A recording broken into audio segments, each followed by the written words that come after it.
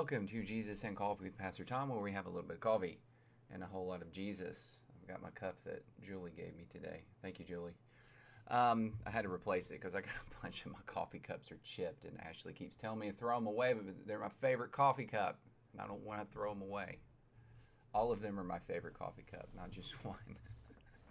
All right, so we are in Proverbs 13, verse 18 through 20. Let's say a word of prayer and get started. Father, thank you for this morning. Thank you for this time that we have to study your word. Teach us something new, God. Help us to see something that maybe we didn't notice before in Scripture. In Jesus' name we pray. Amen. Okay, I got 3 this morning, 3 verses, some good stuff here. Now, this section we're continuing. Yesterday was a lot like that. Solomon's trying to get us to understand that real wealth is knowing God. That is true wealth. At its core, that's what his focus is. And it's the same this morning. So we're going to see a couple more of these fortune cookie practical statements. We're going to see how they apply in a practical sense of everyday life and living.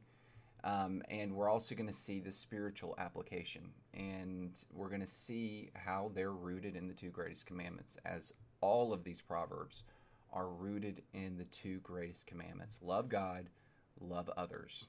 Okay, so verse 18 here.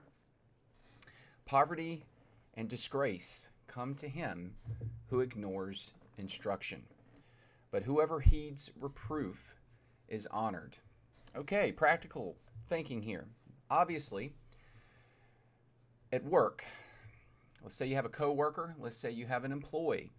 Nobody wants an employee or a coworker who is a know-it-all and thinks they've already got it figured out when they really don't. Everybody wants someone who is humble enough and willing to say, I don't know what I'm doing, please teach me. I want to learn. I want to do it correctly. If I'm doing something wrong, let me know. That's the type of person we want to work with, right? That's the type of person we want to hire. So poverty and disgrace come to him who ignores instruction. You don't want that person who doesn't listen to you because they take it as an offense that you would try to teach them something they don't know. That you want someone who heeds reproof. Reproof is correction, okay? We want someone who heeds reproof and correction to work with. So that's the practical understanding of that, right? We want our kids to understand that. We want our kids to humble themselves and be willing to learn and not be a know-it-all and think they know better than the adults, because we know they don't know it all and they need to learn. It's for their benefit. So there's all the practical sense there. Now, in a spiritual sense, you might look at this and say, well, hold on a second. There's a lot of people out there who don't heed reproof from God's word. They reject God's word. They reject God. And they're not in poverty. As a matter of fact, they have a lot more money than me. They have all the money in the world. How can this make sense spiritually speaking?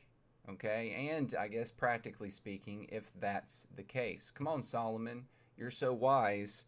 How does this work? Well, we got to understand that even though this can be seen in a practical sense, someone who doesn't heed reproof will end up poor because it's better to listen and learn. You will make more money in the long run, right? You will be honored in the long run. Well, people can make a lot of money that don't heed the reproof of God's word. That happens all the time. There's a really interesting story that Billy Graham told.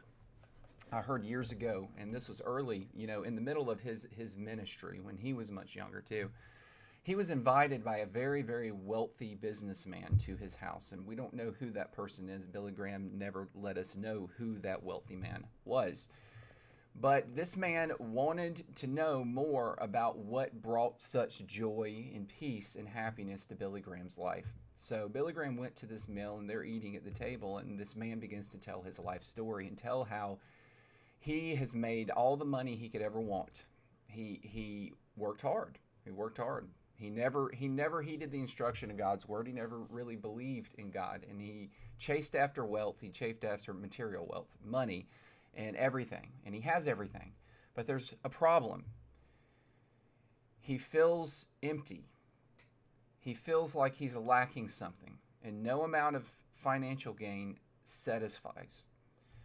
And so Billy Graham pretty much presented the gospel to him again and told him that true wealth was found in knowing God and having a relationship with him. And Billy Graham shares that he doesn't think the man really truly ever grasped and understood that. He was so absorbed in the idea that material things are what's going to bring true joy. And so he never knows for sure if he ever accepted Christ. But this verse applies directly to that situation. You can have all the money in the world and still be extremely poor in spirit. You can be in poverty even though you've got all the money you could ever want, because you ignore the instruction of God's word and you don't heed the reproof of God's word. What does God's word tell us?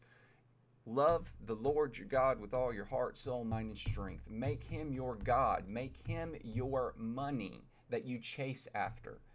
Make him your greatest and most valuable possession. And when you have a relationship with him, you will be satisfied in a way that nothing else in this world can provide. That man was poor in spirit. He was in poverty, even though he had as much money as he could ever want. He was in spiritual poverty. So there's the two ways we can look at this verse and apply it to our life. Verse 19 says, "A desire fulfilled is sweet to the soul, but to turn away from evil is an abomination to fools." How does this verse fit together? Well, a desire fulfilled is sweet to the soul. We all know this. This is part of our human nature. Human beings, we love competition. We love puzzles.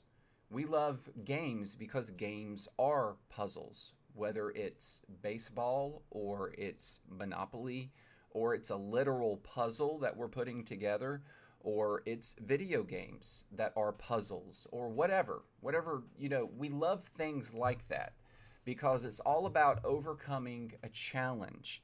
And so a desire to complete a challenge, this can be at work too. You're trying to solve problems at work, and it brings sweetness to the soul to be able to overcome that challenge and that problem, right? We all understand that. This is just a practical truth about life. We like things like that. You might go hunting. You love hunting. Hunting is a puzzle, right? Your goal is to figure out the puzzle about how to get as close to a deer or turkey, whatever you're hunting, as close to that animal as you can possibly get, so then you can shoot the animal and overcome the challenge, and then now you've got food on the table, okay? So golf is the same way, and we can go on forever about all these different games. It's all puzzles, and it's sweet to the soul when we fulfill the puzzle and the challenge, okay? Now that makes sense, but how does this second part of this verse make sense? It doesn't seem like these two things in this verse should fit together. But to turn away from evil is an abomination to the fools. So we got to understand, although there's practical application here, there's spiritual application too. So Solomon's trying to give us a very practical, basic metaphor, okay? You love puzzles, you love overcoming things, you know how sweet it is to overcome a challenge and to fulfill a desire and something you've worked towards for a long period of time. Well, that's exactly what it feels like, my friends, when you come to know Jesus as Savior, all right? When you are fulfilled in the greatest fulfillment that you can ever experience, it overflows in you. It is sweet to the soul to come to know God. The puzzle, the greatest puzzle of life, which is, what is my purpose in this universe? What is the meaning of everything? That great, magnificent puzzle that people still struggle with today because they won't see the truth in God's Word can be fulfilled if you just surrender to the Lord and you see His face. You see His glory in Jesus Christ. A desire fulfilled is sweet to the soul. But see, those who are fools see it as an abomination to turn away from evil, to turn away from loving the world with all their heart, soul, mind, and strength. It's an abomination to them. They're a fool because they won't repent of loving the world and turn to loving God, which would do this right here, okay? So practical application and the spiritual application. Verse 20 says, "Whoever walks with the wise becomes wise, but the companion of the fools will suffer harm. This is definitely practical, right? We all remember our parents saying, listen, be careful who you make friends with and who you hang around, because you will become like those people. I heard that my whole life. You hang around with foolish people, they will rub off on you and you will become a fool yourself. You hang around with wise people, you listen to wise people, heed their instruction, you will become like them, okay? And we should always put ourselves around people who are righteous and who are good people. Those are the ones we want to hang out with, we want to walk with, okay? We want to build our relationships with. This doesn't mean that you ignore people who don't know Christ completely. No, we need to be a light to them. We need to be an example to them, and we need to help be the friend who leads them to the path of righteousness. But we also need to be careful that our most intimate relationships need to be with other people who love the Lord. Okay, those are the true wise people, all right? Whenever we see wisdom in Scripture talked about by Solomon, he's talking about people who fear the Lord. Proverbs 1:7, people who love God and put him first in their life. Okay, so the practical thing is, obviously, don't hang around people who are going to get you in trouble. Hang around with people who are going to be smart and do the right thing, and that's going to rub off on you and help you, and you hold each other accountable and you encourage one another. And in the spiritual sense, hang around people who love the Lord. Hang around people who lift up the Lord as their greatest treasure and will push you to do the same thing. You need that encouragement. You're not super strong and can just do it on your own. You need your church family who love the Lord to encourage you to love the Lord and to seek after him. And that's my number one goal every week. That's my goal with all of these things, is to point people to God. The goal is to say, hey, look at God, seek after God, find pleasure and joy in the Lord first and foremost. That is where a desire fulfilled is sweet to the soul. That's where you're gonna experience it the greatest, in knowing God, okay? And in heeding the reproof of Scripture. That's where you can find the greatest joy in life. And we should be doing that with one another. That's the wise person. The wise person is going to push you to love God more than anything else. And those are the people you need to be around, okay? And we need to be encouraging one another in that fashion in the church. All right, so I'm going to stop there. Good stuff this morning.